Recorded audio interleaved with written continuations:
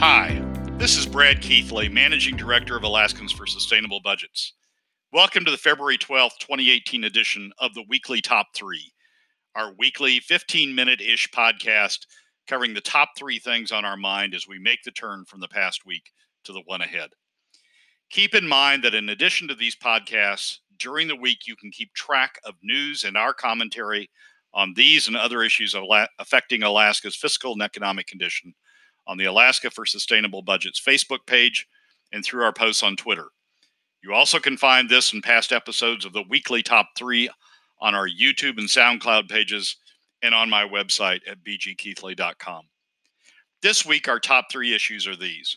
First, the big story about Alaska's fiscal situation that the Alaska news industry is missing. Second, our response to a question raised in a recent study from ISER on the recession and the fiscal crunch. And 3, the Walker administration's proposed solution to oil tax credits. Our first issue today is the big story about Alaska's fiscal situation that we think the Alaska news industry is missing. Our discussion of it is triggered by an article in the Anchorage Daily News earlier today by Nat Hertz with the title, "Can the Permanent Fund Save Alaska's Budget Without Taxes? The Senate says so, but it depends."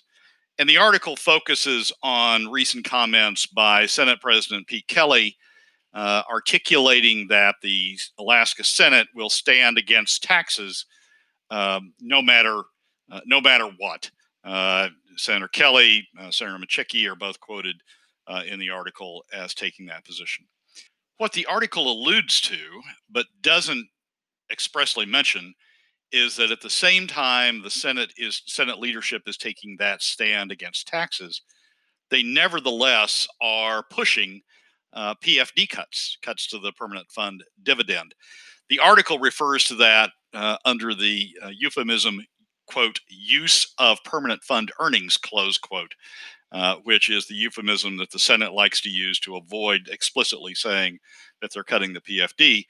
But nevertheless, that's the Senate's position. It's in SB 26, which is a bill that the Senate has pushed both last legislature and now this, and it explicitly contemplates a PFD cut from roughly 50% of permanent fund earnings down to something closer to 25% of permanent fund earnings.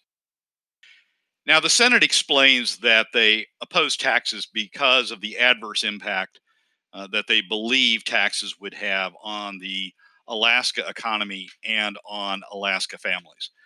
But the irony of the position they're taking and the story that we think the Alaska media is missing is that the very solution that the Senate proposes instead to cut the PFD has an even larger adverse impact on the overall Alaska economy and on Alaska families.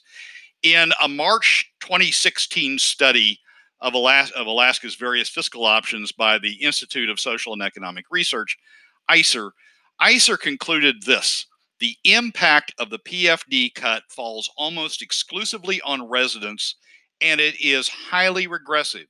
So it has the largest adverse impact on the economy per dollar of revenues raised. When you read the study, it has a larger adverse impact on the overall economy than income taxes, than sales taxes, than property taxes, than any other new revenue measure. So when the Senate tells you that the reason that they're blocking taxes is because they're trying to protect the economy and Alaska families, it's just wrong. Here's what ISER says about the impact on Alaska families. This is in a February 2017 research summary from ISER. Quote, "A cut in PFDs would be by far the costliest measure for Alaska families. Other measures, sales taxes, income taxes, would have a lesser effect on Alaska families. Quote, a cut in PFDs would be by far the costliest measure for Alaska families." So if your concern is as the Senate says it is is about the Alaska economy and the effect on Alaska families, the thing that you ought to oppose most is cutting the PFD, because that step, cutting the PFD, has the largest adverse effect on the overall economy and on Alaska families.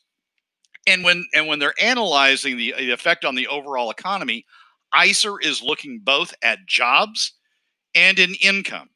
And when you look at their study, you see their conclusion, their analysis, and their conclusion that cutting the PFD costs the Alaska economy more jobs than an income tax, and costs the Alaska economy and Alaska citizens more income than an income tax or a sales tax or a property tax. It's the worst thing. Cutting the PFD has the largest adverse effect. So the Senate articulated justification for preventing taxes, for stopping taxes, is a sham. If they were really concerned about the adverse effect on the Alaska economy, they wouldn't be proposing cutting cutting the PFD. They'd be protecting that at the expense of everything else. They'd be proposing other measures rather than cutting the PFD. Something else is motivating the Alaska Senate, is motivating the governor, is motivating others. The article talks about the Alaska Chamber. Something else is motivating those individuals and those institutions to propose cutting the PFD. It can't be protecting the Alaska economy and protecting Alaska families, because cutting the PFD has the largest adverse effect. We think the big story that the Alaska media is missing is, what is the reason? Why is the Senate proposing what it's proposing to cut the PFD first and stop taxes? That's where the real story is. What is motivating that hypocrisy by the Alaska Senate? And to our knowledge, no one in the media has yet explored that. We think they should. The second issue that we're following this week is is raised by a paper published in late January by the Institute of Social and Economic Research. The paper is titled, "What Do We Know to Date About the Alaska Recession and Fiscal Crunch?" It's a good paper that focuses on a lot of economic data and issues around both the recession and the fiscal crunch, and summarizes it in a way that I find very useful. But at the end of the paper, there's a very interesting question. It's under the title, Some Questions and Thoughts. And here's what it says: using the permanent fund can potentially solve a significant portion of Alaska's fiscal gap. It, however, does not necessarily address the looming question of how Alaska can have a thriving economy if oil plays a much smaller role going forward. One of the questions going forward is the extent to which the permanent fund should be used to fund business ventures in Alaska. Oil and gas used to affect the Alaska economy through both the funding of government services and the impact it had on support services. This means that the current thinking on permanent fund usage fulfills the government channel role and not the private economy. Here's the point the author's trying to make. Historically, the oil industry has funded or has been responsible for generating success in both the Alaska government sector through the payment of oil taxes and royalty and property taxes, and in the private sector through the payments made by the oil industry to suppliers, the supplier industry in the state, for services rendered in the oil fields, and then through those suppliers, the trickle down on down to employees and other businesses that support that supplier industry, all going on in the private sector in the state. So the if you visualize it as a pyramid, the oil industry has been at the top, and it's been supporting both the government sector and the private sector.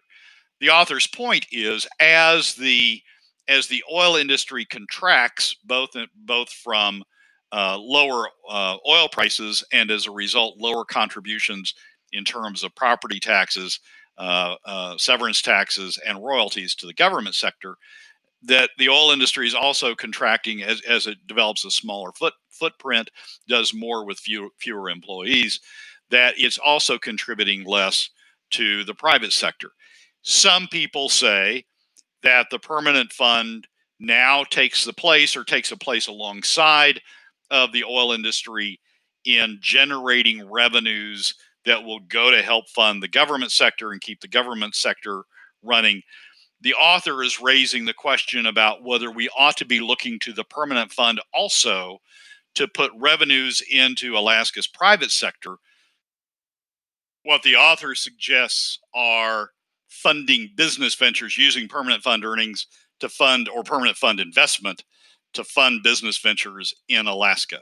Interestingly enough, this is not the first time that Alaska has been through this debate. It's risen a number of times in the history of the permanent fund and in the history of permanent fund earnings as Alaska's gone through these various cycles. It was commented on by Jay Hammond. There's another set of comments by Scott Goldsmith in a book that was written along the way. And each time this issue has come up, it has been the proposal to use the permanent fund or permanent fund earnings to help fund the Alaska private sector has been rebuffed. Now, there are a number of reasons for that. One we talked about last week in the podcast, a concern about putting all of Alaska's investments or all of Alaska's eggs in one basket, if you will. Government's already dependent upon the outcome of the Alaska economy. If we recycle the permanent fund into the Alaska economy, we're just sort of doubling down without getting the benefits of diversification by investing more broadly, as the Alaska permanent fund has done historically. But here is another concern that's very important that I think we need to keep in mind as this issue evidently is going to come up again. Here's what Hammond said in Diapering the Devil about these sorts of proposals to spend money investing either from the general fund or from the permanent fund, investing in Alaska businesses. Quote, those who know how to play the game are able to secure subsidies for their pet projects, many times at the collective expense of all other Alaskans. One example of this was a program granting loans not based on need at an interest rate far less than what the money could have earned in an investment account such as proposed in Alaska Inc. In 1 year alone, more money had been lost to the state through subsidized loans not based on need than was paid out that year in dividends. And those loans went to but 6% of the people. In other words, the money that Jay is talking about was invested in a way that benefited 6% of the population, as opposed to being used as dividends that benefited the entire population. Here's another way to put it. This is from Scott Goldsmith in a book entitled "The Governor's Solution: How Alaska's Oil Dividend Could Work in Iraq and Other Oil-Rich Countries." Scott said this: the permanent fund, one of the strengths of the permanent fund is that it, quote, has a policy of not investing in Alaska. It looks worldwide to build a portfolio to maximize long-term return on investment adjusted for risk. By doing so, the fund avoids any political pressure to funnel money into particular investments favored by powerful individuals or groups, or to invest in local projects that produce a non-monetary benefit instead of a financial return. In short, the concern that Hammond had, Goldsmith has, others have, is if you go down this road of investing the permanent fund or earnings in Alaska businesses, it's going to be taken over by the same process that frankly goes on in Juneau. It'll be taken over by lobbyists. And the investments won't be based on what's best for Alaskans overall. It will be based on who has the best lobbyist and is able to direct the fund to their project instead of somebody else's. By far the better course, and we agree with this, by far the better course is to keep the permanent fund focused on investing globally in the best opportunities for return that are available globally, as opposed to trying to use it to generate internal investment in Alaska. Frankly, there's one other point to be made about this. That is that the permanent fund dividend already plays this role of investing in Alaska. The money's given out to Alaska citizens. Alaska citizens spend it in the local economy, make choices among various providers, choose what Alaska businesses to support, and in that means through that and through the trickle down effect, have the means of supporting Alaska businesses. So we don't need direct investment by the Permanent Fund Corporation in investing in Alaska business prospects. We're already doing that through Alaska citizens, through the means of the PFD, and allowing them to make those decisions. All right, final issue this week, the Walker administration's proposed solution to oil tax credits. This is something that we'll talk about more in subsequent podcasts. I just want to touch on it here because it's starting to trickle up through an op-ed written recently by Commissioner of Revenue Sheldon Fisher, and through various hearings that are starting to occur in the legislature. This issue involves the outstanding oil tax credits that are owed by the state to producers under the oil tax credit program that was terminated last year, but has some residue, about $800 million in residue payments that are ultimately due by the state to the producers. Now, the statute governing that program provides that the state is obligated to make those payments over time, depending upon the level of production tax revenues the state receives. If oil prices are up, the state owes more. If oil prices are down, production tax revenues are down. Those payments get spread out over time. The state's obligation to pay is tied to the amount of revenues that the state is getting. There's been a lot of controversy about this program because the producers assert and in various ways seek to get those payments earlier than provided by statute. They raise a number of arguments about that. We've opposed that. We say that the state ought to comply with the statute, pay it out on the statutory payment schedule. But the producers have argued that they want those payments accelerated. And the administration's proposal, frankly, is to find a way to accelerate those payments by the administration issuing debt, issuing bonds that would then gather money through the issuance of those bonds. And then the state would pay that money to the producers on an accelerated rate as opposed to paying them as they come due. It essentially transfers the risk of and the cost of the time value of money from the producers who otherwise would have to wait on these payments to the state, who would issue bonds, make these payments early, and then have to pay the bonds back over time to the bondholders, as opposed to being able to make the payments according to the statutory schedule. We think this bond issuance is a very bad thing to do.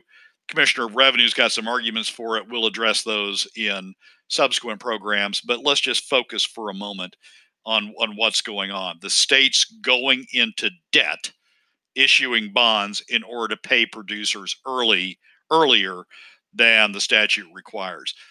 We're seeing the effects of the federal government increasing debt, the significant increase in debt that's gone on at the federal government level through the reduction in taxes and through overspending that was captured in the last congressional spending bill. Debt is not a good thing. Debt is not your friend. It simply shifts obligations that should be paid by the current generation, kicks the can down the road and shifts it down to future generations. We think that's not the right way to go. Well, that's a wrap for another week's edition of the Weekly Top 3. Thank you again for joining us this week. Remember that you can find past episodes of the Weekly Top 3 on our YouTube and SoundCloud pages. and keep track of us during the week on Alaska for Sustainable Budgets Facebook and Twitter pages. This has been Brad Keithley, Managing Director of Alaskans for Sustainable Budgets. We look forward to you joining us again next week.